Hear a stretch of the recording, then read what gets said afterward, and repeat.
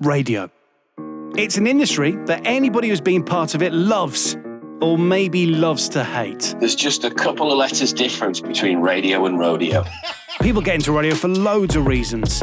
Maybe it's for the entertainment of reading your new contract that's clearly been written by a monkey with a typewriter, or to be managed by an undiagnosed sociopath, and especially the reassuring, comforting job security of another 3-month contract.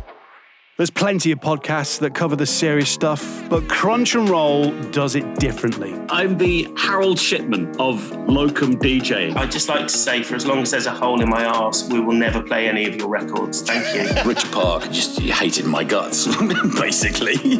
My name's John Fox, but you can call me Foxy, and I've presented a few breakfast shows here and there in my time, worked all over the place on commercial stations and more recently the BBC. You're a vaudeville act, you are. You're a runaway train. Over the next few weeks, I'm going to be chatting to some incredible characters from our industry, past and present, old and young, about subjects like what really goes on late night radio. There were a fair few nights where I had sadomasochistic rituals imparted upon my body. That was an eye-opener. Financial planning. I remember my mum saying when I was bringing up to borrow money, as I often did, how do you manage to be skint after 3 days of being paid? I'm like, well, got a drug habit.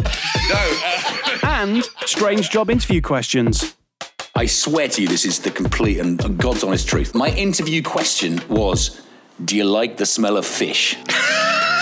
So turn up the feel good and get ready for some hits and memories with your Crunch and Roll. Episode 1 with Robin Banks. I'll tell you why I ripped the studio door off. Coming 19th of September. Oh, yeah. Subscribe now on your favourite podcast app and never miss an episode. Oh, no, darling, I don't do that. Stupid twat.